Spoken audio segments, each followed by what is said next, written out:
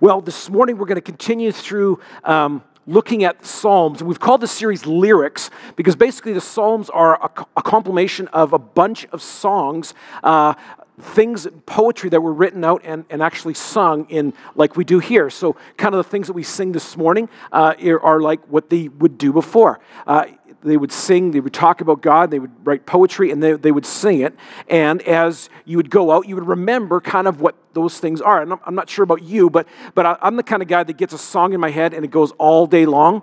And that's kind of what worship music does. It's kind of what songs do. We continually sing a song. Like you will forget what I say this morning, but you remember some of the songs that we sang with the band, especially with that country kind of feel this morning because of Stampede.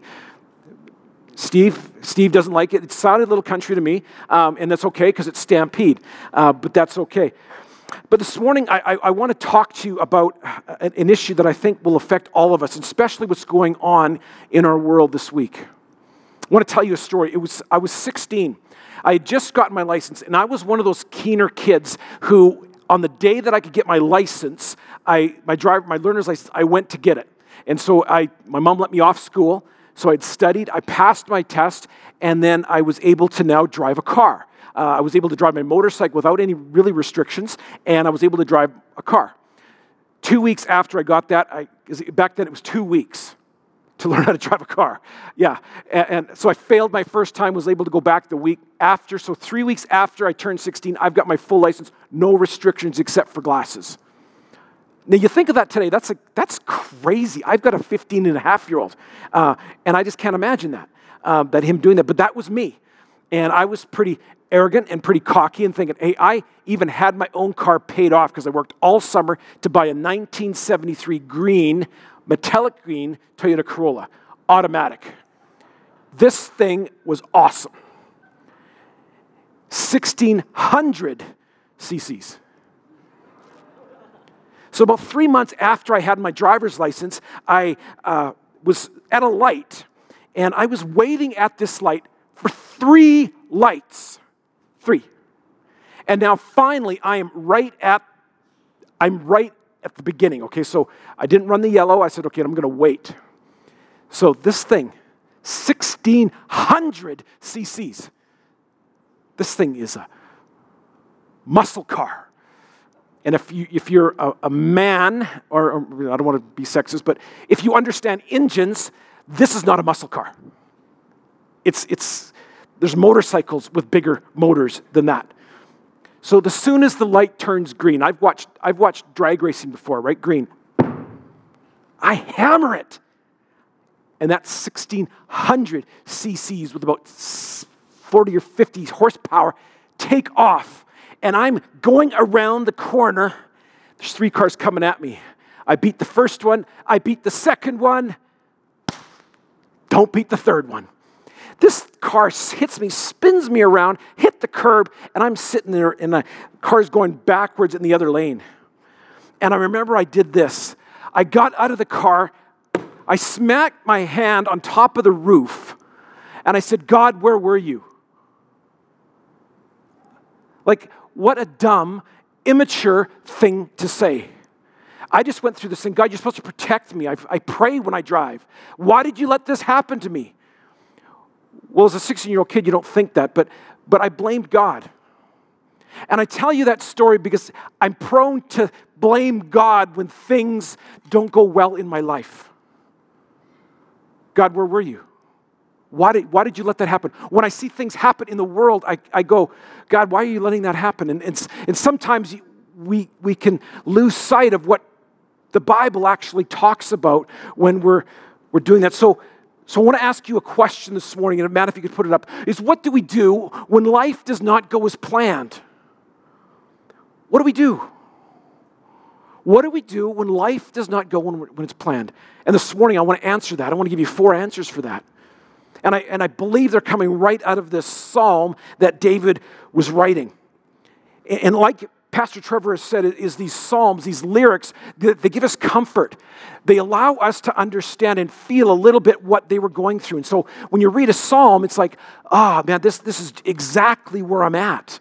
I can understand this. And that's what they're meant to be. And as the psalm we're going to read today, I believe will be the exact same thing for you. And again, it's a song that's coming out of David's his experience that he just had. Now, we're going to be in Psalm 34, but before we get there, I want to give you a little bit of background. Now, this psalm is written out of the background of David he just killed Goliath. So if you know the story, you've heard of the story of David was sent out as a young man, and he goes and kills this huge man, a giant named Goliath. Kills him. He's a Philistine, and thinks he's going to be a great hero. But the reality is that Saul, who asked him to do it and promised him a bunch of really cool stuff, started to put a hit on him and wanted to kill him. So he's running from the king. So that didn't go as planned. I thought I'd be a hero. And then he runs to the Philistines and the ones who he killed. And so he's in there thinking he can kind of be a mercenary. They wouldn't know who he was. And then people start talking about him. Go, you're that David guy. And then so David, what does he do? He's scared he's going to get killed. And so he pretends that he's actually insane. And he starts like clawing the walls and he starts drooling through his beard. You can read about this in 1 Samuel 15. And in 1 Samuel 21 verses 10 to 15. And so this is the backdrop. And he sees himself getting freed from the killing of the Philistines. So that is the backdrop of the story. So kind of when you're listening to music on the radio, and they get the artist on the radio, and they kind of say, well, tell us about what was going on when you wrote that song. So David would have told that story before the song went on the radio. The song is of a psalm. It's called an acrostic, which it goes through the alphabet, the poetry, the Hebrew alphabet, and it goes through all of the letters of the alphabet. Like if you'd write a song or a poem, that would go through all of our alphabet. The Hebrew has 22 alphabets. Here they're missing one letter, but it's called an acrostic, and that's kind of some of the geeky stuff that you need to know. But I want to look at this. If there were songs today, if people would actually read these songs, or when we look at this text today of what they would be. What would the lyrics be? If David was writing a song, he'd probably say, taste and see that the Lord is good. That's what he'd call the song. But there's others. I wonder if Taylor Swift wrote this. She would maybe say, I'm never, ever, ever, ever, ever, ever, ever, ever, never, ever getting to heaven. Or maybe Pink Floyd. And maybe he would say, do I need a theological education? I do need a theological education. Maybe Kenny Loggins would call it rescued from the danger zone. Maybe Led Zeppelin would say, my stairway to heaven is not working for me. And if you're into country music, Florida Georgia Line might say, she's not that holy, holy, holy, holy. I actually need a holy God, not a holy girlfriend. Michael W. Smith, some of you Christian music people, and maybe your friends aren't friends forever. And if you've been in the church, you probably have experienced that sometimes friends aren't friends forever. Def Leppard, maybe you want to preach some scripture to me. Carrie Underwood, she'd probably just do Jesus Take the Wheel. And we know Adele would just go with 34. That's all she would do. And Donald Trump would say, hey, let's make God great again. But when we're looking at things of songs, David takes this, and I think it is really applicable, especially for where we're at today. Because there's lots of people in this world, there's people in this city that things did not go well this week. Things did not go the way we planned them. The 84 people that were killed in Nice, France this last week. The mother and daughter that were murdered here in Calgary. The hundreds of people that were killed during the coup in Turkey. That's just 1 week.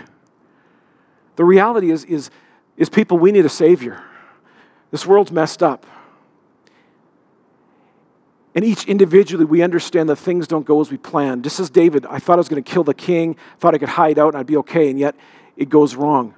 And so we want to see, what does David say in this? And we're going to walk through the psalm verse by verse, and we're going to take a couple, but we're going to read it all. So Psalm 34, it's kind of in the middle of your Bible. Verse 1, it says, I will bless the Lord at all times. His praise shall continually be on my mouth. My soul makes its boast in the Lord. Let the humble hear and be glad. Oh, magnify the Lord with me, and let us exalt his name together. You see, the first thing that we need to do is when we don't know and when things don't go as planned is we need to understand who we are and who God is. We need to get our focus back to where it belongs. You see, when everything is all jacked up in the world, we need to focus ourselves on something that isn't jacked up. We need to focus ourselves on something that is perfect, that is true. And that perfection is God and God alone. And so often we can think we can blame God, but the reality is this makes no sense that we blame God for when things don't go well. You see, David here begins to say, you know what I'm going to do? I'm going to boast in the Lord. I'm going to talk about God, not about myself. He could have said, you know what, I came up with this really cool idea to do this. No, he doesn't do that. He goes, I'm going to give praise where praise is due. You see, it's easy as when I wiped out my car, to blame God. Do you find that you do that? You blame God easily. And I want to encourage you, he's not the one to blame, he's the one to worship. He's not the one to blame, he's the one to worship. You see, God started this whole thing out perfect. Put our parents, Adam and Eve, in a garden. One rule, don't eat from that tree. And they decided they wanted to be like God, so they ate from that tree. And we've been messed up ever since. And ever since, God has planned a way to bring us back to himself. And that was a plan that he has through Jesus. It's called the gospel. You see, it's easy to think that the universe revolves around us. And it's more and more thinking that, it's always about me. It's always about me. And the reality is we got to say it's not about me. The goal in my life is not to make me happy. God's goal in my life is not to make me happy. The goal in my life is to glorify God, to give praise to God, to honor God. That's what our goal in life is. But why would we be called to praise God? Is he a God that has a low self-esteem? Is he needy, that he needs us to worship him? Absolutely not. The reason why David begins to worship God is because God is the only thing worth worshiping. See, God does not feel bad about himself that he needs us to build him up. God is not that at all. God is creator. At the command of the world, at one of his words, he commanded and it created everything. He is the first and the last. He is the Alpha and the Omega. He is the Almighty God. He is all-knowing, all-powerful, all-loving, and altogether beautiful. He is infinite. He has no beginning. He has no end. He is perfect. And so when things go bad, when they don't go the way we're supposed to go, we go, you know what? Everything else is jacked up, but God isn't. God is sovereign, and he's good, and he's in control, and that deserves an amen, please. There we go. The reality is why we focus on something that's perfect is because we can't get anything better than that. So let's draw our minds off of ourselves. So when bad things happen, let's draw it onto who God is. Jonathan Edwards, a great Puritan, said this. He's probably the greatest theologian the U.S. has ever seen. He says this: God is the highest good of the reasonable creature, and the enjoyment of him is the only happiness with which our souls can be satisfied. To go to heaven, to fully enjoy God, is infinitely better than the most pleasant accommodations here. Do you hear that? Fathers and mothers, husbands and wives or children or the company of earthly friends are but shadows, but the enjoyment of God is a substance. These are but scattered beams, but God is the sun. These are but streams, but God is the fountain. These are but drops, but God is the ocean. That's why David says, get your eyes off yourself and get it on something that's perfect, and that's God. So the first thing when you're going through things that you're not planned on, it's not going well, focus on God, that he's got it in control, that he is good, that he is loving. The Westminster Shorter Catechism says this: man's chief end is to glorify God and enjoy him forever. So if you want to have peace and happiness in your life, glorify God. One of my heroes, John Piper, says this: God is most glorified in us when we are most satisfied in him. You see, God's glorified. He gets praise from us when we just go, God, you're all I need. But so often we're chasing so many things to make us happy. So many things because we think it's about us, when we stop and say, you know what, it's not about me. I want to stop and I want to give praise to where praise is due. The second thing is we need to focus on what God does. Let's go down to verse 4. And this is David, and this is going back to where he was. He goes, I sought the Lord, and he answered me, and he delivered me from all my fears.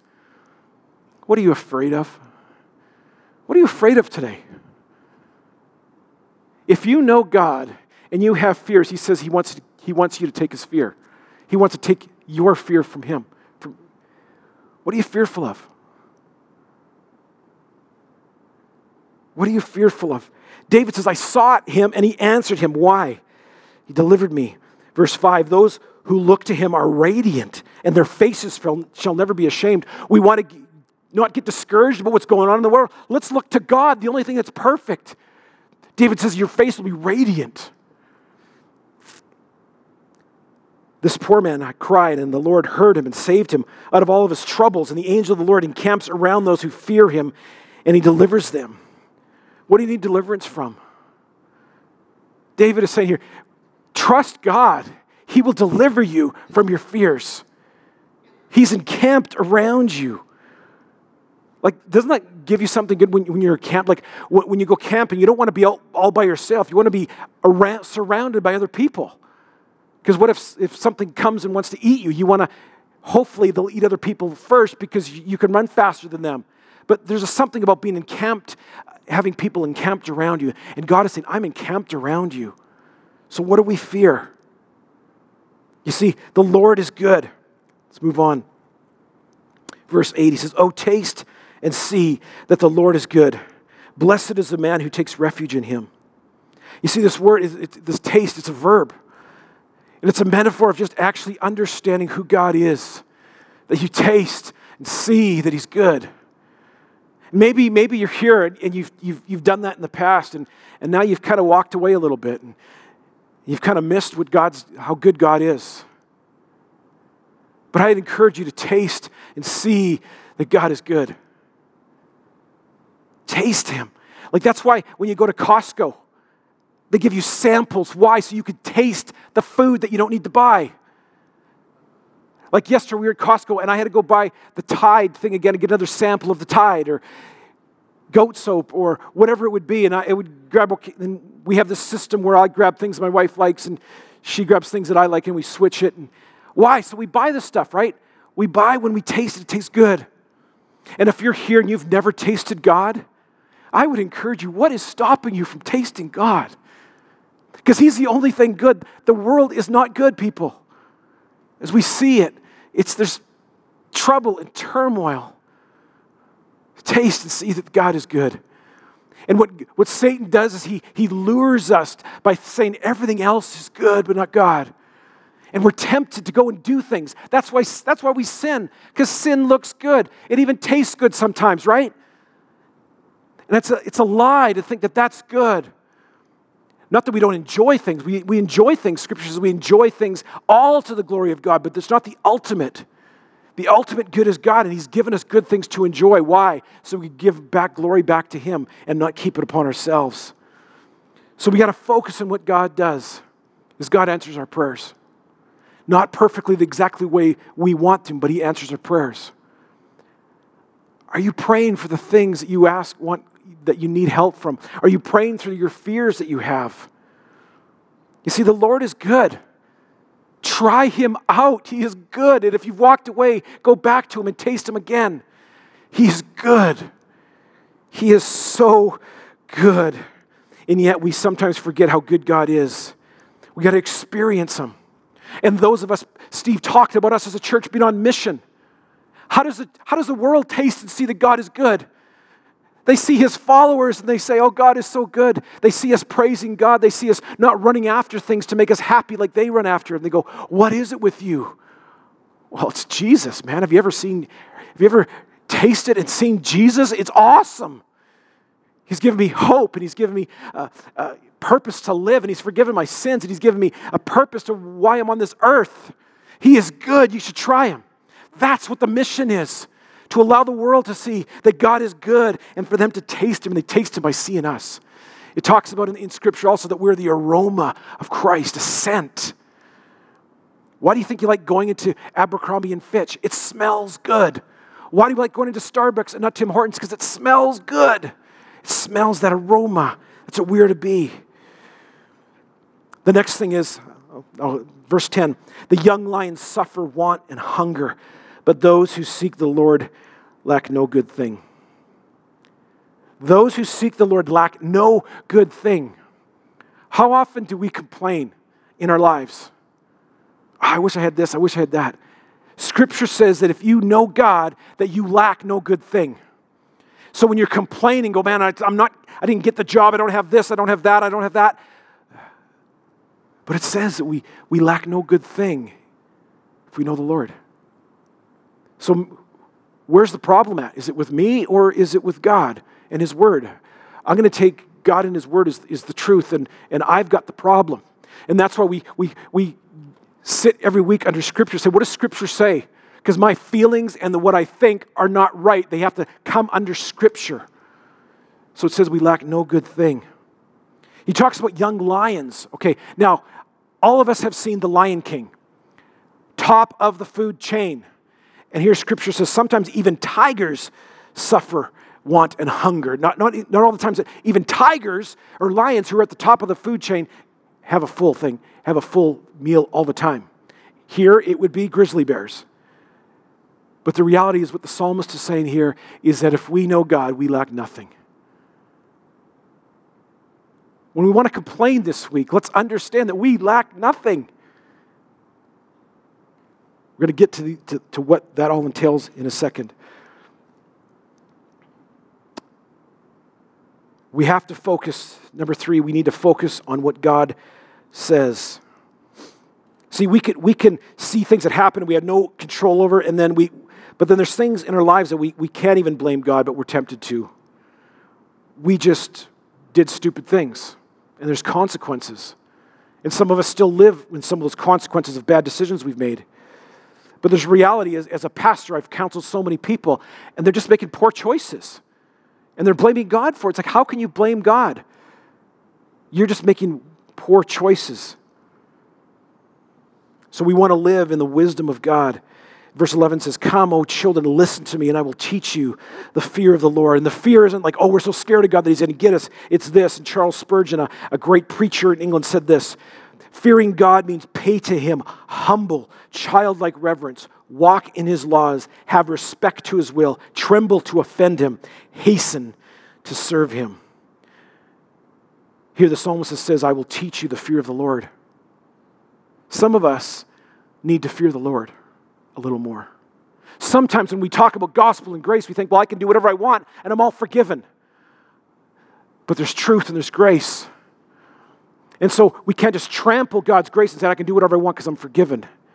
No, there's something that God is infinite and perfect and holy, and He calls us to live according to those wills. Not that we're going to be accepted, but out of our acceptance, we want to live holy lives for God. He gives us some instruction here in verse 12. "What man is there who desires life and loves many days that he may see good? Keep your tongue from evil and your lips from speaking deceit." How many times have things not gone well for us because we opened our big mouth and we said things that we shouldn't say? How many arguments have we had with our spouses or our children or our parents or with coworkers because we opened our mouth and said dumb things? That's not wise. I got fired because I told my boss where to go. Now I have no money. God, that's your fault. How come you're not providing? No, that's your fault, stupid. You shouldn't have said that to your boss.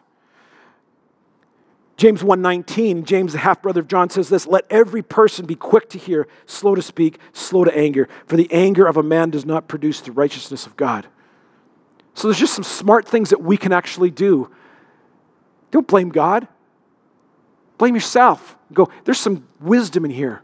Lots of wisdom in the Scriptures. That's why we encourage people to be in the Bible. Learn wisdom. It's given to us.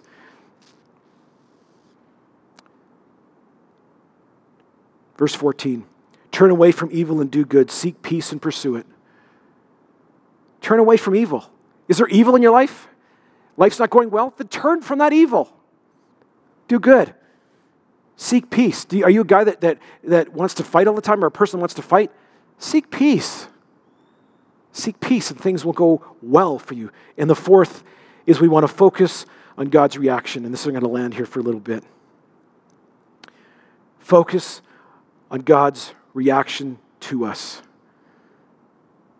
And I want to hear what this says. That verse 15. "The eyes of the Lord are toward the righteous." Are you here this morning and and you are really wondering what God's reaction to you is.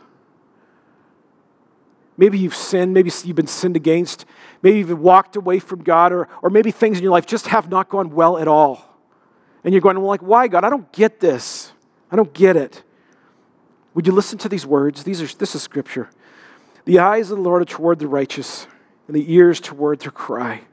His ears toward their cry. The face of the Lord is against those who do evil, to cut off the memory of them from the earth. When the righteous cry for help, the Lord hears and delivers them out of their troubles. The Lord is near to the brokenhearted and saves the crushed in spirit. Verse 19, many are the afflictions of the righteous, but the Lord delivers him out of them all. He keeps all of his bones, not one of them is broken. Affliction will slay the wicked, and those who hate the righteous will be condemned. The Lord redeems the life of his servants. None of those who take refuge in him will be condemned. Here David is talking about two people, two kinds of people, the righteous and the unrighteous.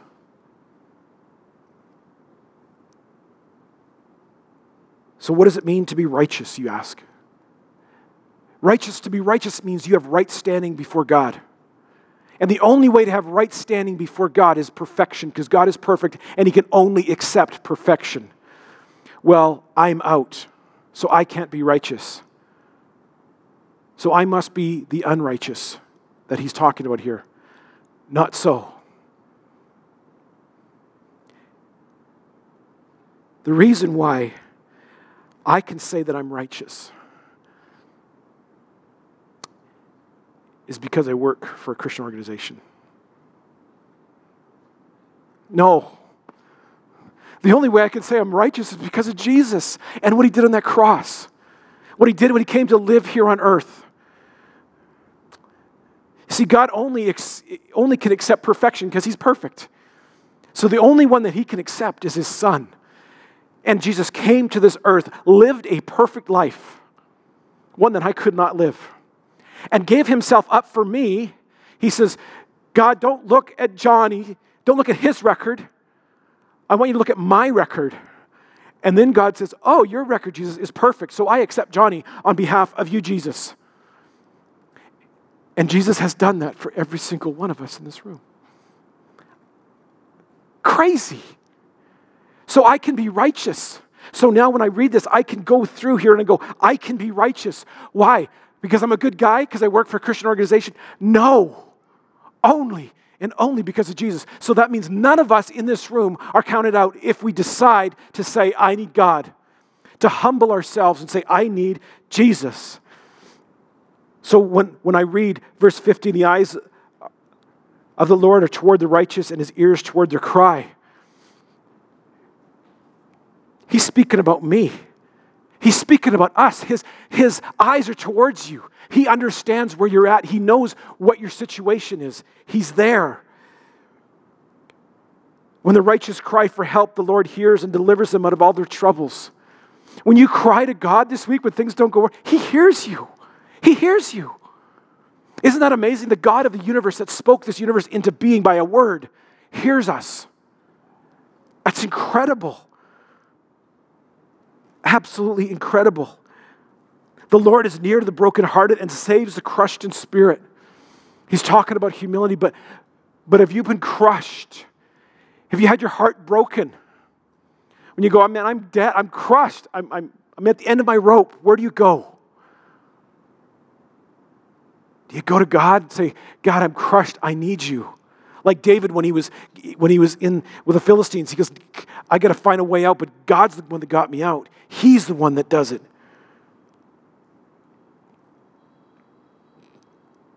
You see, do you need a Savior? Are you brokenhearted? Whatever your brokenhearted is, Jesus wants to fill that for you. 19, many are the afflictions of the righteous. You see, being a Christian does not mean, or following Jesus does not mean that we don't have afflictions in this world. But it means that we have a Savior that walks with us. A lot of us know Elroy Lynn Seneker. Lynn has been diagnosed 6 weeks ago with cancer, horrific cancer. And I was at the hospital when Elroy got the news of how bad the cancer was. And this was amazing. He went up to each one of his kids and he looked them in the eye and he says, God is good. God's got this. God's got this. He's good. He loves us. He loves your mom. And he went to each one of his kids and he told them that. That is so powerful. When you're losing your wife and you say, don't worry about it. God is good. And that's the view that we need to have, is that God is good no matter what happens here, but he's there. And what they say is the meals and the flowers and the cards and whatever we give them and the hugs. They go, that's God helping us. That's the church tasting and seeing that God is good. Because God's done it for us, we're going to do it for others. You see, that's the story that we're called to. Because things won't go perfect here. But we know that God hears us, that he listens to our afflictions. You see, the Lord's ears to the words of the righteous. And you say, well, how could that be? I know what I've done. Paul, who used to persecute the church in Romans, says there's no condemnation for those that are in Christ. No condemnation. We're perfect in God's eyes. Scandalous. We say this every week, but you know what? We forget it every week. I forget it every week. So how do I become righteous?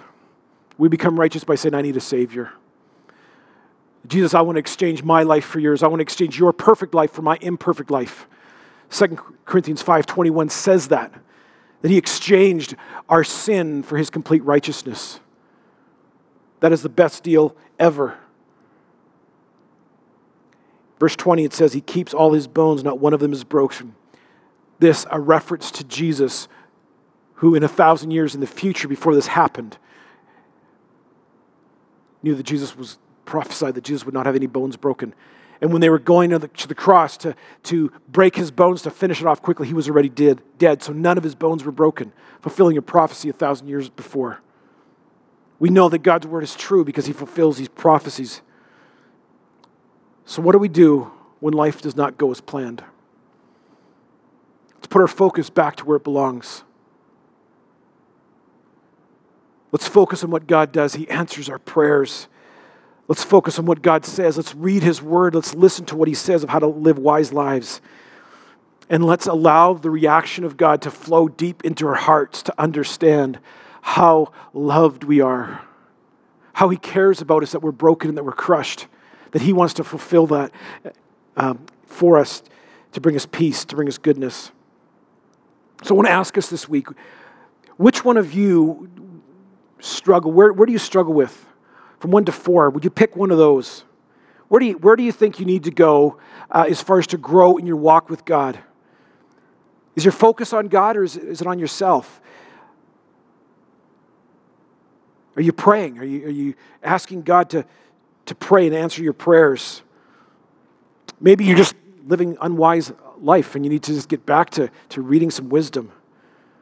Or maybe you just sit back and allow God just to minister to your broken heart, to let him know that you're dearly loved. That you're dearly loved.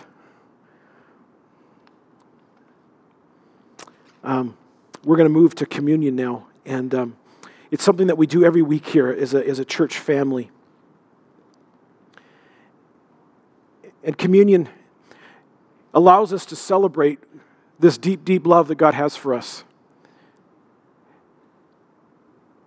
There's 2 elements on the table. There's juice and wine and bread.